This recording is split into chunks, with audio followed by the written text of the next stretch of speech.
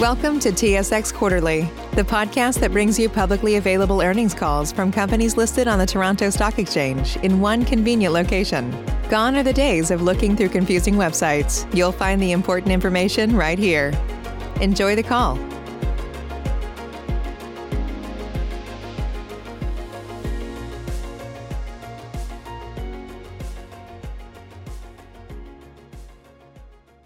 Ready to begin. Good morning, ladies and gentlemen. Welcome to the First Quantum Minerals Quarterly Results Conference call. I would now like to turn the meeting over to Lisa Doddridge, Director of Investor Relations. Please go ahead, Ms. Doddridge. Thanks, Melanie, and thank you, everybody, for joining us today to discuss our first quarter 2021 results. Before we begin, I will advise that over the course of the call, we will be making several forward-looking statements. And as such, I encourage you to read the cautionary note that accompanies our most recent MD&A and the related results news release, as well as the risk factors particular to our company, which are detailed in our most recent AIF and available on our website and on SEDAR. A reminder that the presentation which accompanies this conference call is available on our website. On today's call, Tristan Pascal, our Chief Operations Officer, will provide some general comments and discuss operations. Then Hannes Meyer, our CFO, will review the financial results. After that, we will open up the lines to take questions. So with that, I'll turn the call over to Tristan. Thanks, Lisa. Hello, everyone, and thanks for joining. Quarter one was a very strong quarter for the company. Our operations performed in line with plan, and we continued to benefit from our low-cost structure and stronger copper prices. Operations at Sentinel were strong throughout the course of 2020, and this continued in the first quarter of this year, despite the heavy seasonal rains in Zambia. Sentinel production grew by 3% from Q1 last year. We processed higher grades and fresher ore from the Stage 2 pit, but throughput was lower as a result of regular maintenance activities, in particular the repairs completed on the Train 1 ball mill trunnion, and also from the impact of the heavy rainy season. The focus for the remainder of this year at Sentinel is on maintaining consistent ore supply and the development of the pocket for the fourth in-pit crusher, which is expected to be commissioned during the second half of the year. The new 63-130 primary crusher is larger than the three existing units, and together they will enable higher throughput of about 62 million tonnes per annum starting in 2022. Kansanshi's production was also impacted by the heavy rains in the quarter, as well as lower grades than were expected in all three circuits. Production declined by 12%. The low production also resulted in increased costs. Despite the challenge of grade continuing to decline at Kansanshi until a decision on the S3 expansion is made, throughput and grades are expected to remain on plan to meet production guidance for the full year 2021. We continue to look to advance a decision towards the S3 expansion at Kansanshi that would ensure production levels remain steady for a period of more than 20 years. We continue to work with the Zambian government to formulate a framework to move the expansion forward. However, with the country entering into election season from early May, we do not consider a decision will be made until after the election on the 12th of August. Cobre Panama had a very good first quarter with record quarterly production for copper and gold. Copper production was up 46% from Q1 2020 and 25% from Q4 last year. Mining rates, throughputs and grades all increased, while costs came down from Q1 2020, despite the addition of about $8 million into costs related with the COVID-19 protocols, which we didn't have last year in the first quarter.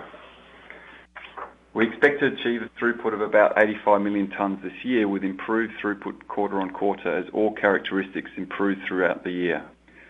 Cobre Panama also continues to advance the expansion to 100 million tonnes. The focus in Q1 in this regard was on developing access along the overland conveyor corridor to the Colina pit. Our group costs were low in the quarter, driven by strong cost performance across our three large mines. Although costs at our smaller mines generally increased, their contribution to production was smaller relative to the growth in production from the rest of the portfolio, where costs are lower. The strong operating performance has been achieved despite the challenges posed by the global pandemic. We continue to deal with the various waves of contagion in different geographies along with the rest of the world. The health and well-being of our workforce and the surrounding communities continues to be our priority in this regard.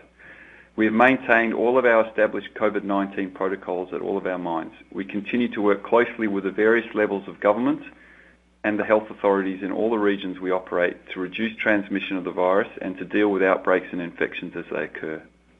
We have seen some impact on other aspects of our business, bottlenecks at trade borders, port restrictions, and some additional costs on freight as a result of COVID-19 restrictions. We haven't experienced any other major disruptions, and besides the shipping delays and possible higher freight costs, we don't expect to. Before I turn over the call, I would like to highlight one more area. Last quarter, I indicated that during our call, we published for the first time our approach to climate change, making public our intent to deliver meaningful change in our business based on the implementation of step change improvement projects. The first quantum approach to climate change, in keeping with our results-driven culture, is to set tangible targets and focus on the identification and execution of projects which produce real outcomes. We recognise the need to identify and integrate climate change and energy considerations into our strategic planning. Further to this, we have now committed that in 2021 we will report in alignment with a task force on climate-related financial disclosures, the TCFD framework, set tangible and realistic targets with an identified pathway to achievement for absolute emission levels and the carbon intensity of the company's operations, and to integrate an internal carbon price and the expected determined impacts on the commodity prices in the evaluation of our new projects. I look forward to reporting further on our progress on these aspects throughout the year. Finally, I want to, on behalf of the entire company, thank our people once again. Our workforce continues to demonstrate adaptability, commitment and resilience, and make significant contributions to the success of this business in the ongoing pandemic. And with that, I'll turn things over to Hannes Meyer, the CFO. Thanks, Tristan, and good day to everyone. I'd like to direct you to the slides titled Overview. Total copper production for the quarter of 205,000 tonnes was 5% higher than the first quarter of 2020.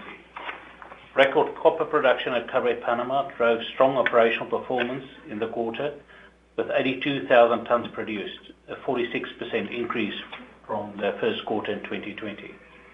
Total gold production for the quarter of 78,000 ounces is a 13% increase from the corresponding quarter last year, mainly due to record high production at Cobre Panama of 36,000 ounces.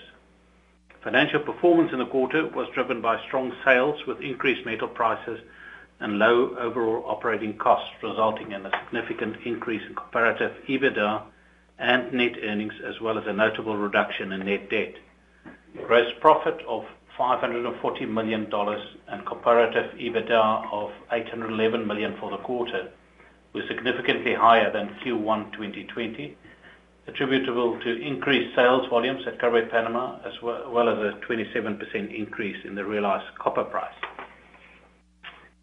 C1 cash cost of $1.24 per pound was 5% lower than the first quarter in 2020, with all major copper operations delivering a reduction in cash cost. Net debt decreased during the quarter by nearly $350 million to $7.062 billion as at March 31st, and further reduction remains a key priority with continued strong future cash flow anticipated. In addition, the company's credit rating at two agencies was recently upgraded. Turning to the next slide on production. As previously highlighted, record production of 82,000 tonnes was achieved at Cobre Panama. Sentinel produced 58,000 tonnes of copper in in this quarter, 3% higher than Q1 2020, with a strong performance following successful completion of repairs to the ball mill trunnion during February.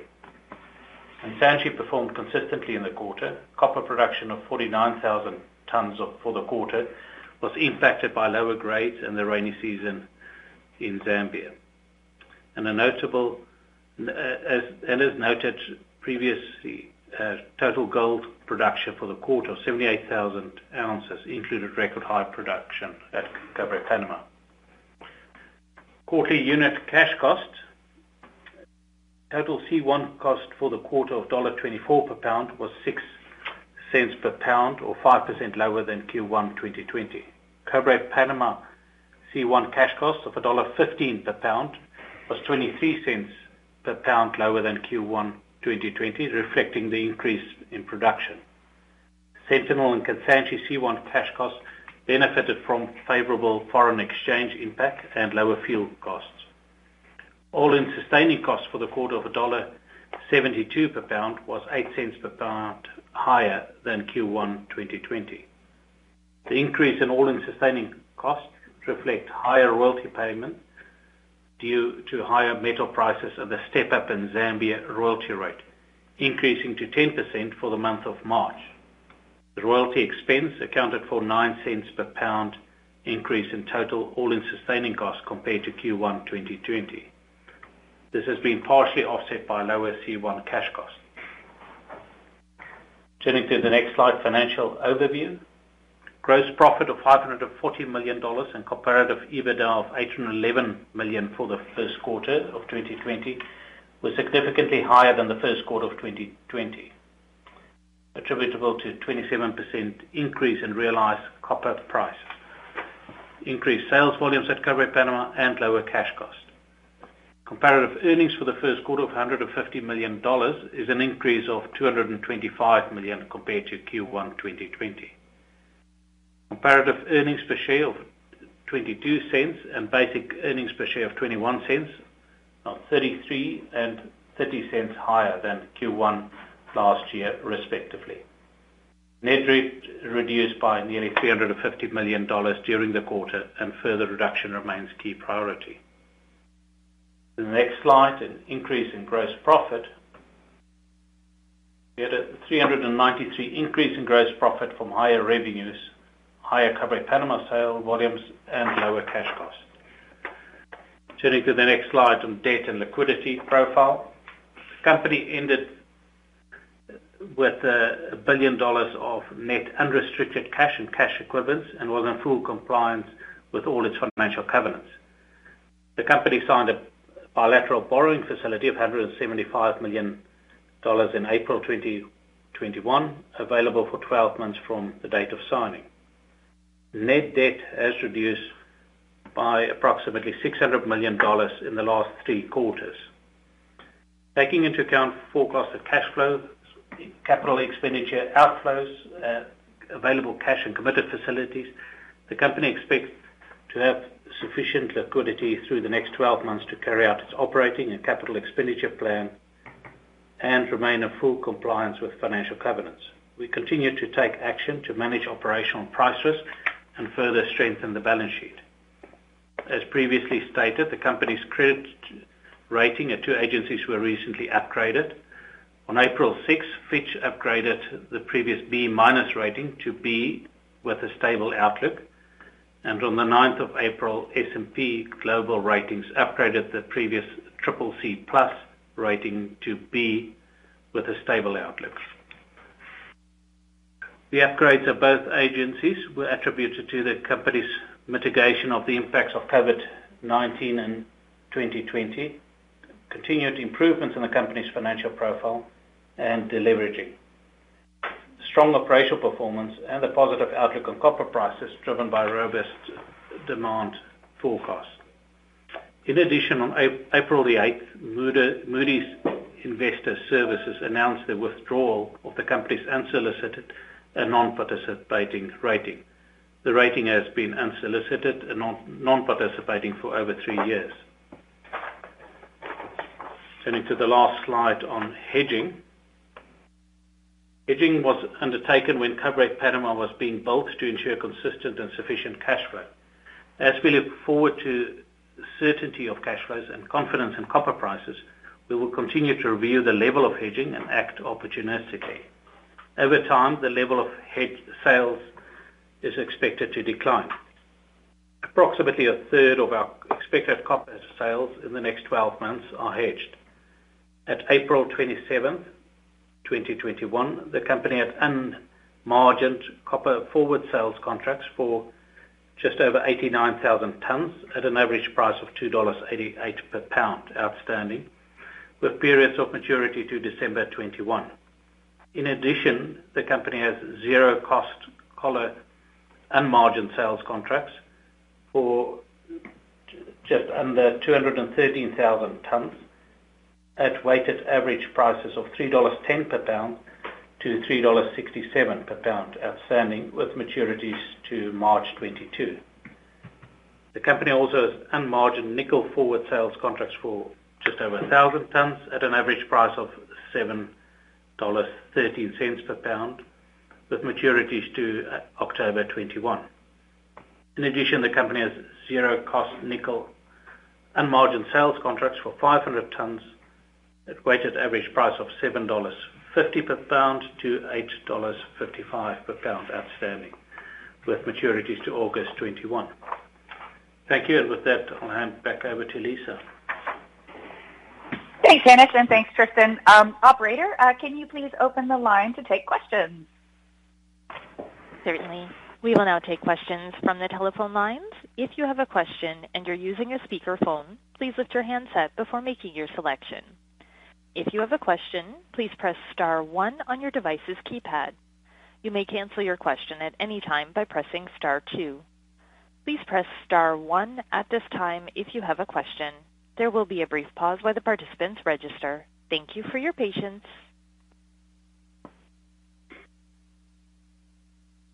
Say goodbye to your credit card rewards. Greedy corporate mega stores, led by Walmart and Target, are pushing for a law in Congress to take away your hard-earned cash back and travel points to line their pockets. The Durbin-Marshall credit card bill would enact harmful credit card routing mandates that would end credit card rewards as we know it. If you love your credit card rewards, tell your lawmakers, hands off my rewards. Tell them to oppose the Durbin-Marshall credit card bill.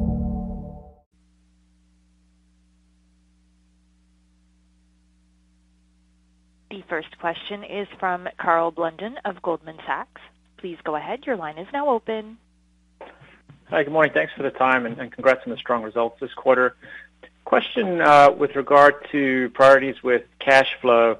It looks like we may be facing a period here of pretty strong copper prices, and I'd be interested in your take about how you'd like to balance debt reduction with organic investment.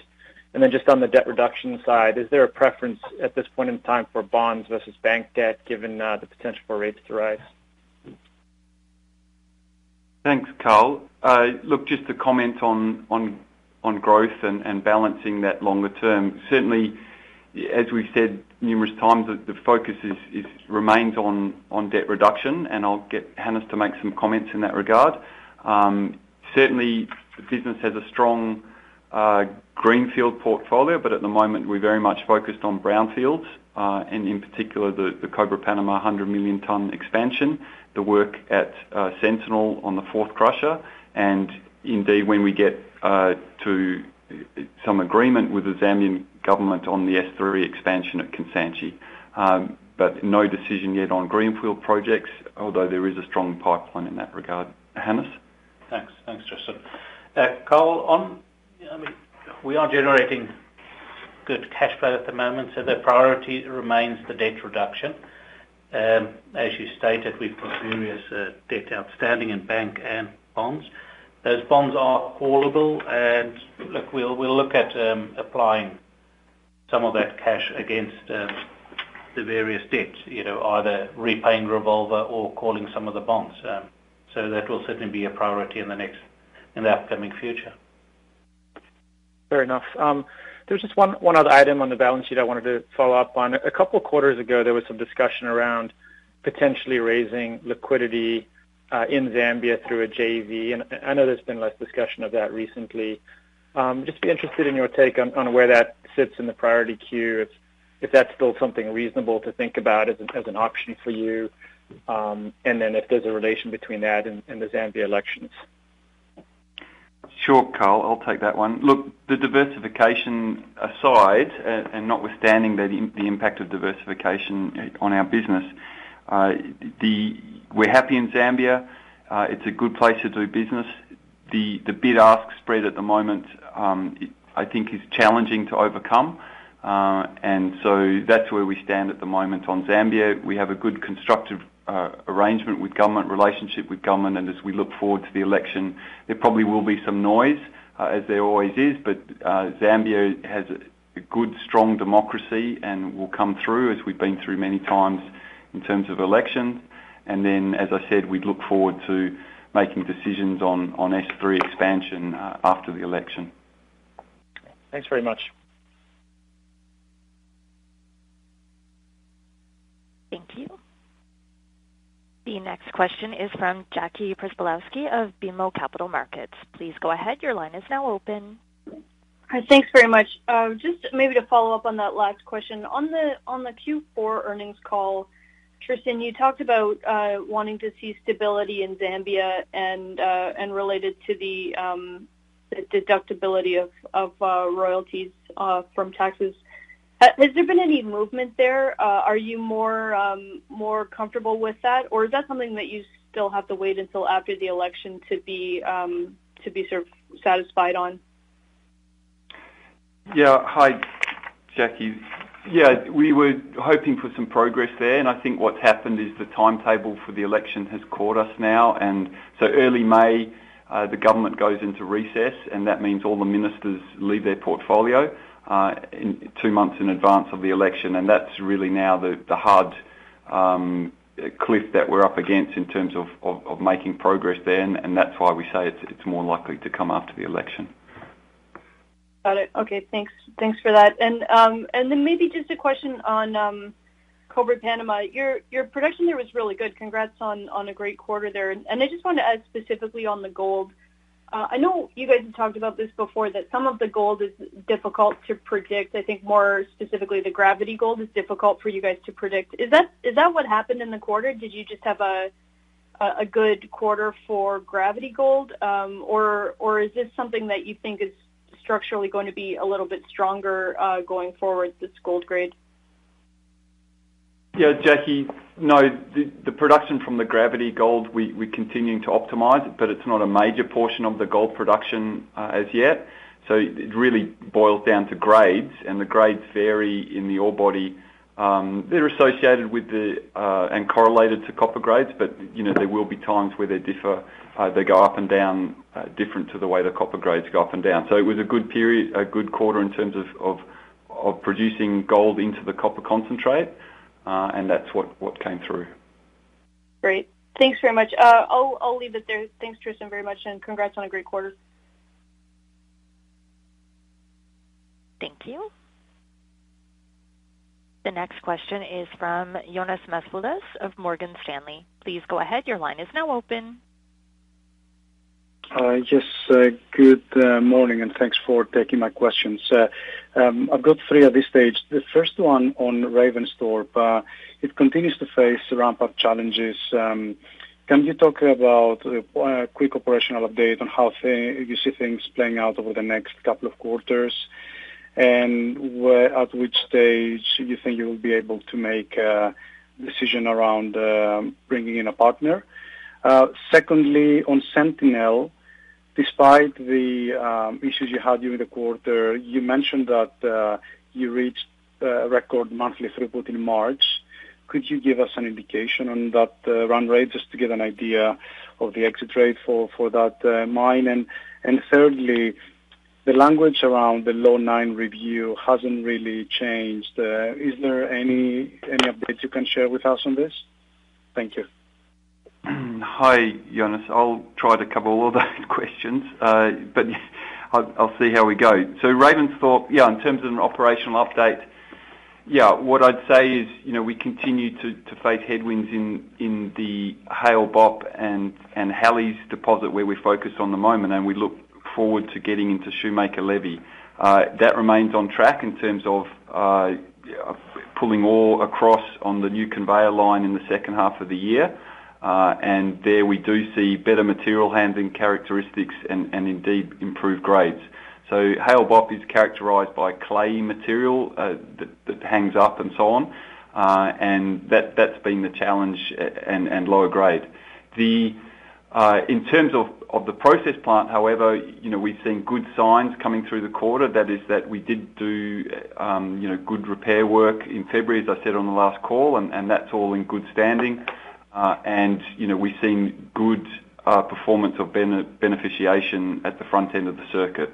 So that all bodes well, and we're really just looking forward to getting into Shoemaker Levee at Ravensthorpe, and that sets up, the long life going forward at the mine. In terms of a partner, that process is continuing, and I wouldn't really add much more at the moment there, but that process is in good order. At Sentinel, in terms of the run rate, I believe we said on the last call, and in terms of the guidance for the year, the run rate this year was expected to be around 57 million tonnes, and then that will step up next year as we add the fourth crusher in, above 60 million tonnes towards 62 million tonnes. So Sentinel is on track this year for the guidance we provided and performing well as it did last year. In terms of Law 9, there isn't really much to add. The process is continuing, and I realise, the timetable there, people are looking for answers. It's a bureaucratic process with government. In terms of the process we have with the high-level ministerial commission, it's in good order and constructive. We'll be back across there early May, early next month, continuing those discussions.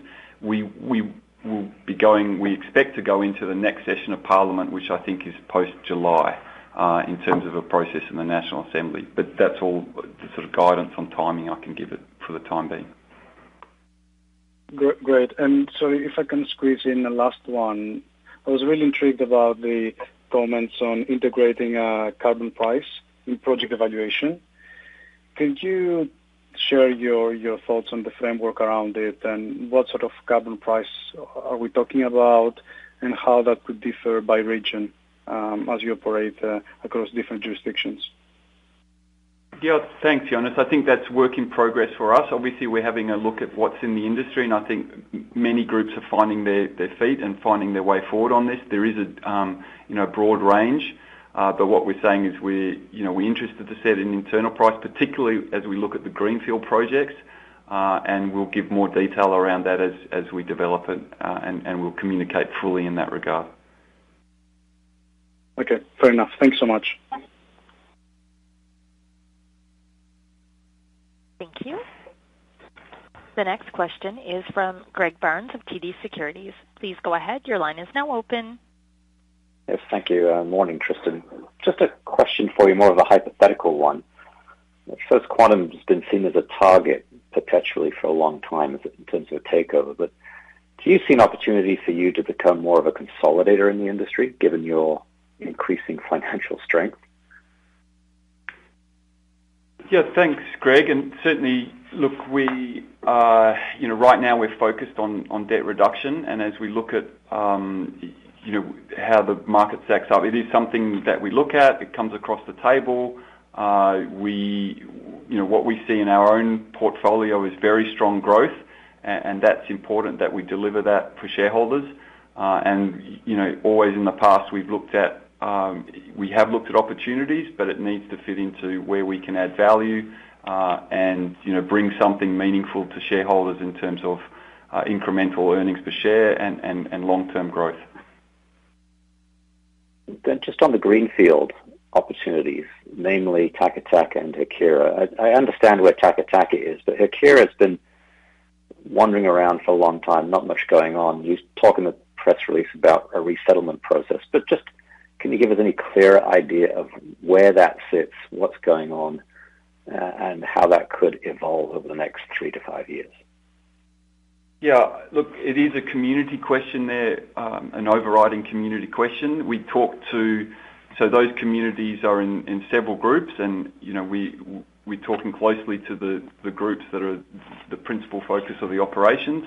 But really, Haquira sits out beyond Taca Taca in terms of the ranking as to how we see it would be developed.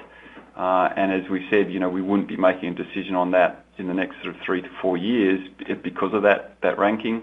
Unless that we work get to resolution with the community. In the meantime, we're watching developments in Peru, and obviously, we'll watch and follow the elections carefully as well in that regard.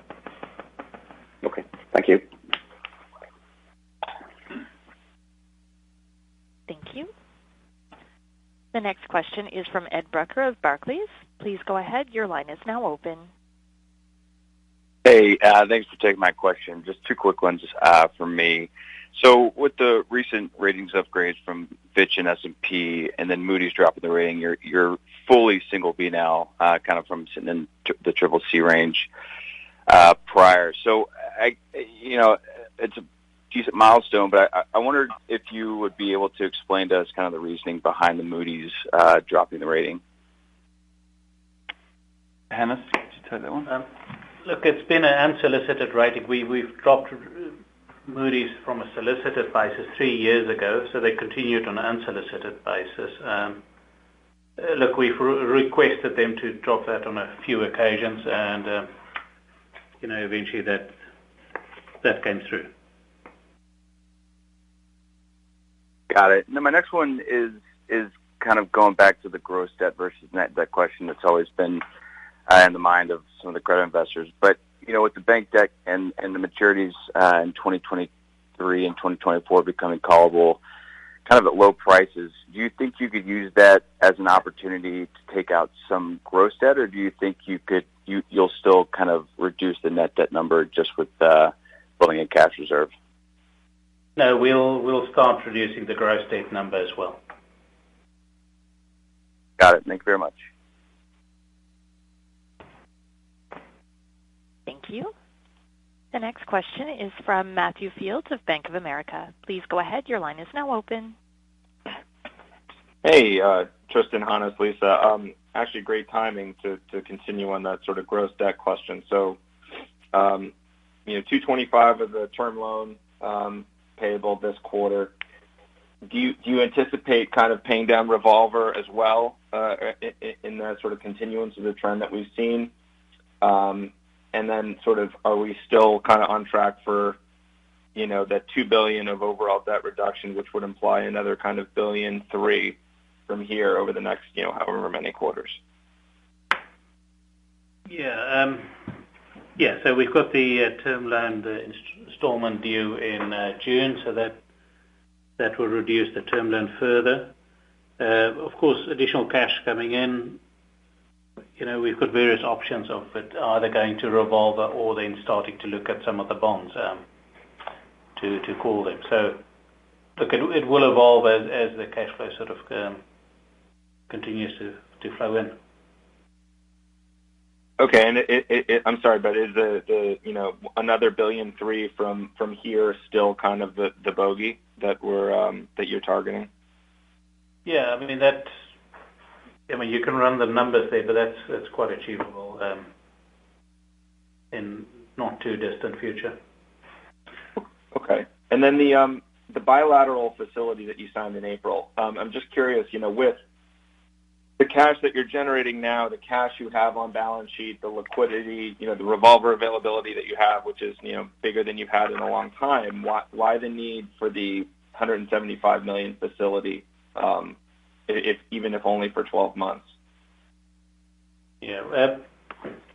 So I'll deal with the hedges first on two components. So our bigger hedges that we quote that's out there, that's unmargined. But the normal hedges that we have for the quotational period. So we do sell to our customers, and then there's a hedge marrying that time frame up. Those are subject to margin calls. So with a rise in the copper price, of course, there's sort of margin calls on that. So what I've done is, and this is quite a quick process, it's probably a week, is just to ask one of our banks on a bilateral basis there to provide a facility just to cover that, not to erode any other liquidity that we have. So that was put in place pretty quickly. Of course, that unwinds as copper price stays at these levels for longer, then that sort of margin calls as you settle the sale, you realize then the price So that hole for the margin calls disappear then. Okay, and is that an unsecured facility? Yep, unsecured. And the need for it will basically go away as your hedged position declines over the next 12 months. Yeah, and it's not tied to the hedges that we mentioned. That's just a normal operational sort of quotational period hedge. Because what we do is we hedge the quotational period for when we sell the product until the sale is closed. We hedge that portion of it as well. But that's subject to margin calls. Okay, got it. All right. Thanks very much, Hannes, and good luck for the rest of the year. Thank you. The next question is from Lawson Winder of Bank of America Securities. Please go ahead. Your line is now open. Hello, and thank you for your time today, ladies and gentlemen. Just a couple questions from me. I wanted to hopefully get some clearer guidance or direction on Cobre Panama for the rest of this year vis-a-vis the first quarter. So the grades in Q1 at 0.46 were relatively strong. Is that in line with your block model, or are grades actually running a little better than expected? Yeah, hi Lawson. No, it's in line with the block model, and what we see over the year is, the guidance we've given, that remains absolutely valid. Q1 was strong, and we had a lot of good reason on the production side to be very, very happy and very pleased with the progress there.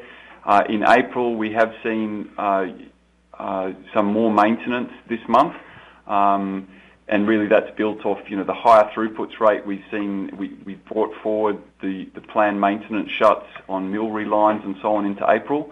Really all what that says, Lawson, is over the year we will see ups and downs, and the guidance we provided remains valid. The grades that we're seeing are in line with the block model and reconcile very well, both to block model and then also to the plant feed.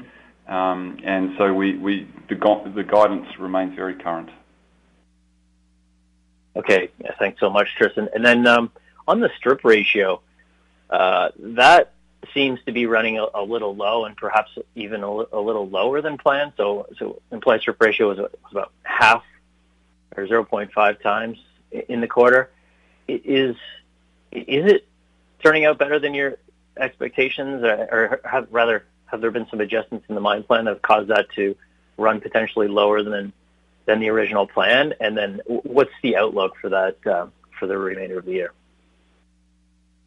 Sure, Lawson. Yeah, look, the strip ratio we give is really across the year. What we need to do is to get into the northern area, and that's really a pushback on the northern side of the Batika pit, where there's some waste there. The reason to do that is to prepare the new position for the next box cut, the next move of the in-pit crushers, and that will be prepared over a period of around 2 to 3 years. So we're looking to get a shovel into that area, and that will pick up waste for the rest of the year. So we are on plan, but yes, it was a bit lower in the quarter. Okay, that's great. And then maybe just one final question on Sentinel. You guys guided to slightly lower grades in the quarter in Q2, that is. And thank you for that guidance. Very helpful. Historically, we've seen, or could we expect the Q2 grades to sort of be in line with sort of historical quarterly lows, or are we looking for something sort of outside of what historically has been a quarterly low there?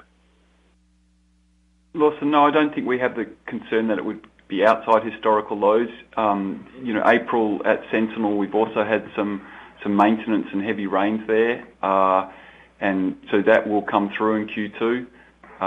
But the grades are a bit lower, as we said, but no, nothing sort of beyond historical low points. Great. Thank you so much, Tristan. Much appreciated. Take care. Thanks. Thank you. The next question is from Abhi Agarwal of Deutsche Bank. Please go ahead. Your line is now open. Good morning, all. Thanks for the presentation. My question is on costs. So seasonally, first quarter is weakest in terms of both production and costs. So should we assume as unit costs stepping down as they historically have, or are you starting to feel inflationary pressures which could be a headwind for costs? Thank you. Yeah, hi, Aggie. No, I think the cost performance was reasonably sound in Q1. Looking back on last year, certainly there's an improvement over Q4, and really that's on the higher unit production and from the three larger mines cumulatively, across the quarter. We are seeing some cost inflationary pressure, and we've mentioned that in terms of freight and also on capital equipment purchases and so on. But we haven't really seen that translate into consumables as yet. But obviously, steel prices are a little bit higher, diesel prices are heading higher. So, the expectation is we will start to see some of that wash through in the second half of the year. That's the expectation. But at this stage, no, we haven't seen those come through in terms of the impact of the business on the sites. And with the higher copper production, it has come off from last year. Q3 was a sort of standout quarter last year, and really that was built off, it was just better than average across the year in Q3, and I don't think really representative of the whole year's performance last year. So Q1 this year, I think, is much more representative, and we do continue to see it step down at Cobre Panama, for example, as we continue to deliver more copper production. Got it. If I may squeeze another question. So at Cobre Panama costs, you had a very strong cost performance. So should we think 115 cents per pound as the base costs? Yeah, I think we've guided to overall in the range $1.20, $1.30, that kind of number overall for the group. And yeah, we don't see any reason to move from those costs. What I'm worried about there is just second half of the year, if we start to see some of that higher diesel price, higher steel costs and so on wash through. Got it. Thank you very much. Thank you. The next question is from Emily Chang of Goldman Sachs. Please go ahead. Your line is now open. Good morning, Tristan and Hannes. Thanks for the update here. I wanted to ask about your leverage targets and sort of capital return plans thereafter. I think you mentioned previously that you're looking to take $2 billion off of debt. Maybe could you give us a sense as to what we should expect thereafter? Should it be an acceleration of growth spend? I know you outlined a couple of brownfield projects there, or should we be thinking about a pivot to increasing shareholder returns? Tristan, shall I answer that? Sure. Yeah, Philip, sure. I just wanted to address the point that Greg made originally, because it comes into this. Our aim is to reduce our debt, and we'll spend the next few years in some study work on the projects that you referred to, which was Taca Taca, which primarily requires some negotiation with the Argentinian government, and that has been making progress because they want projects to happen. And the same situation is obviously going to prevail in the case of Haquira. We need to be able to deal with those communities, and during this COVID period, when Peru has particularly suffered from high levels of infection, it's been quite difficult to engage as well as we'd like, as you'd imagine, into those sort of more remote areas. But those studies have advanced, and we'll keep them going, and they'll take us a while. And that gives us the opportunity to focus on reducing our debt and moving to a situation where we can provide returns to our shareholders in the form of dividends. And in the next quarter statements, probably Hannes will make some statement about what we'll aim to try and do just in a modest form in not too long into the future on dividends, and it would be modest, but something that can be absorbed within that debt repayment schedule. So it's a mixed exercise of reducing debt, some returns to shareholders, and preparing ourselves with what are nothing more than studies of various sorts for projects that will not see the light of day for a few years for different reasons, but that would ensure that we had a pipeline of development in the future. And then I think your question was, what would we then do with the funding that kept reducing our debt? And obviously it will be a mixture of what we return to shareholders and what we retain for that growth, which is in the longer term going to be essential. Your picture. Great, that's helpful color. And then one just follow up, if I may. Can you? What's the latest update with the Jiangxi copper holding in First Quantum? Is there anything there that's new? I'll leave it at that. Thank you. Yeah, hi, Emily. I can answer that. And no, nothing new. We constructive dialogue, and we spoke to Jiangxi after Chinese New Year, and we'll follow up after the Q1 results as well. So it's an orderly conversation and a constructive dialogue. We really just at the moment see them as a long-term shareholder who's very happy with the rise in their share price. Great, thank you. Thank you. The next question is from Jatinder Goel of BNP Paribas. Please go ahead. Your line is now open. Thanks. Good morning and good afternoon. Just a question, a slight follow-up on the previous one regarding Jiangxi. Is the minority stake sale still an active dialogue, or is it more in the background now? Because it looks like with copper price rise, you are not pressed to do it, and you can probably live without it. But from your perspective, is it still an active dialogue? And has the election got any bearing on it in terms of where the discussion goes? I'm just trying to understand if that minority stake sale is an isolated dialogue, or is the stability agreement in Zambia and S3 or enterprise development are part of the same puzzle which you would want to solve all at one go? Thank you.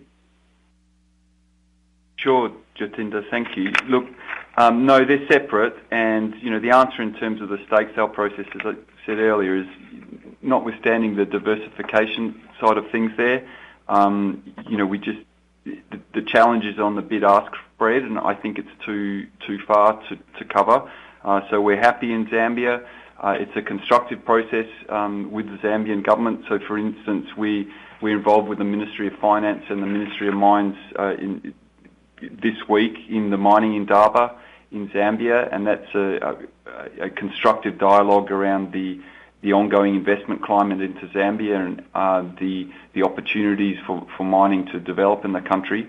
But in terms of the election and the process, really that is around S3, and really the conversations, that dialogue with Ministry of Finance, Ministry of Mines, and the broader Zambian government is around how we can get that to a level of fiscal stability. And as I said, with the breakup or the recess of government from early May, it's unlikely that we would get sort of firm response back on that until after the election now, I think. And that would be separate from any process, which as I said,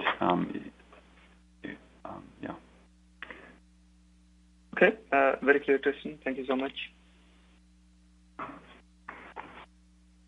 Thank you.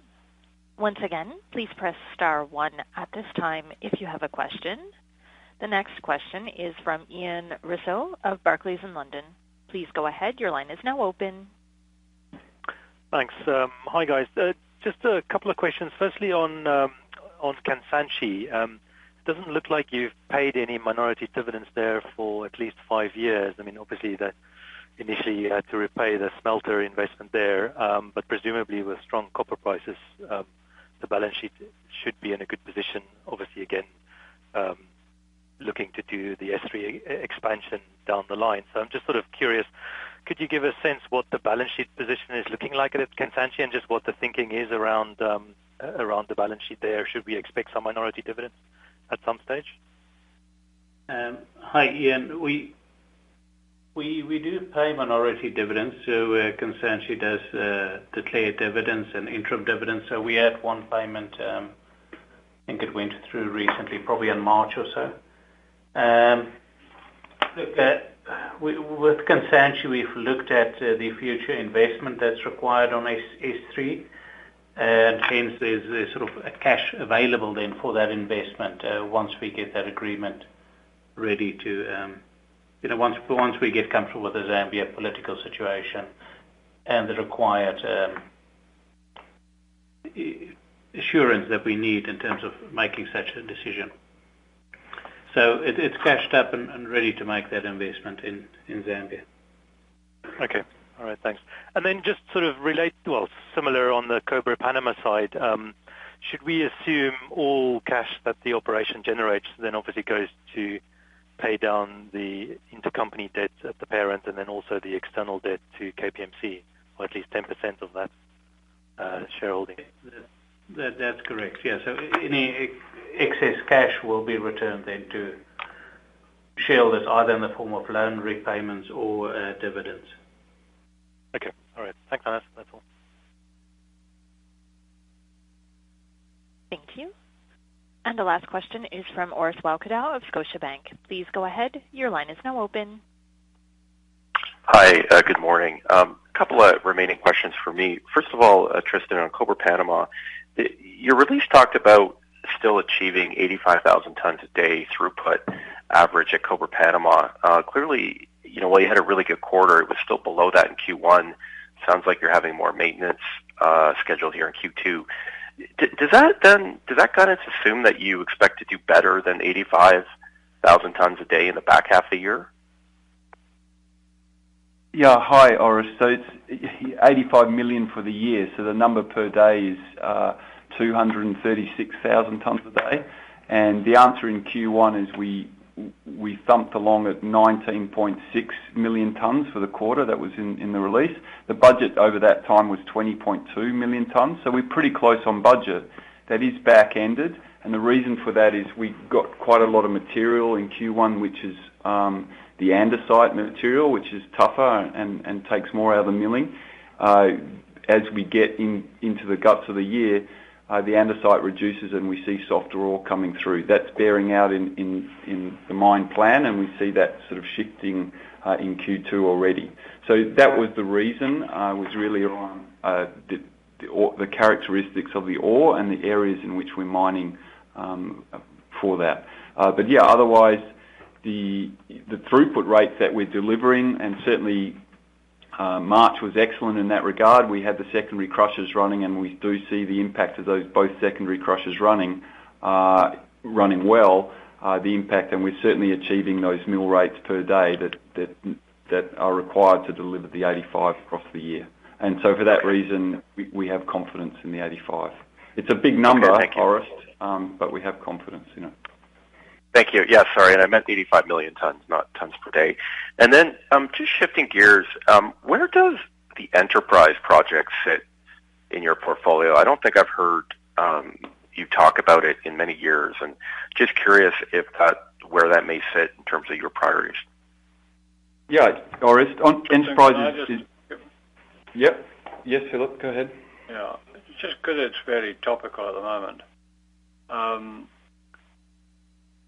Enterprise warrants proceeding with in the not too long distant future because it's got a total life of about 9 years, and obviously you don't want to have it start up after the rest of Sentinel was going to run through, and Sentinel's probably got another 14 odd years to go. So the aim for that will be that we'll start some work to do with the protection of the pit and stripping this dry season.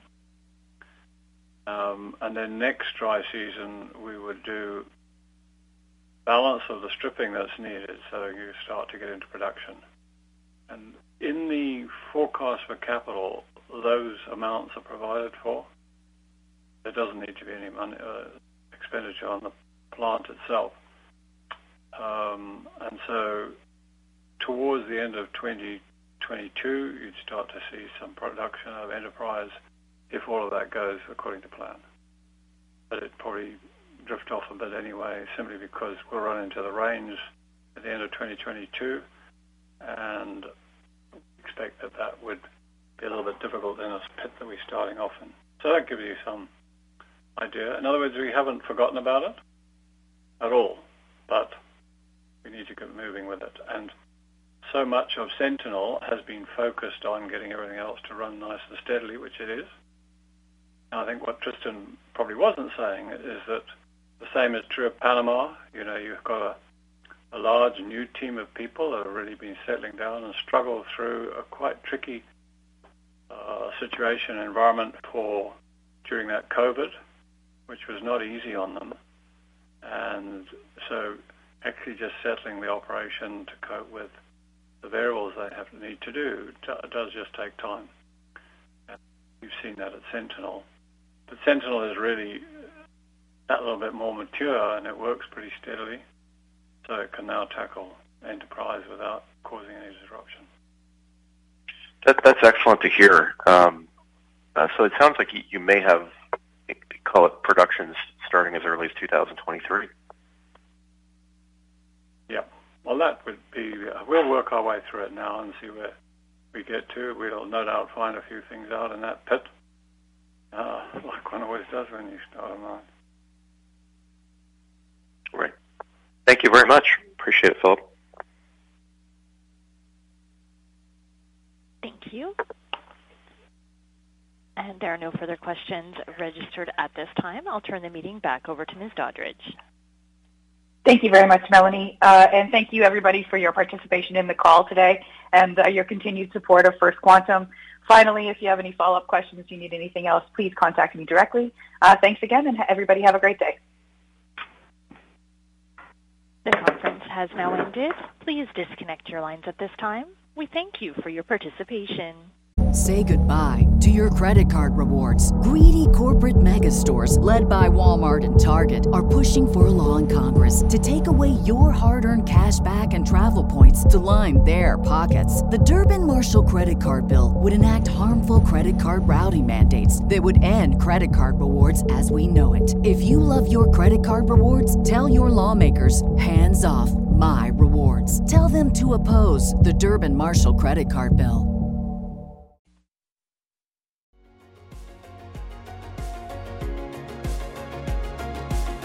Thank you for listening to TSX Quarterly. If you enjoyed the cast, remember to leave a good rating. And remember, for any additional inquiries, please consult the company's investor relations section on their website. See you next time.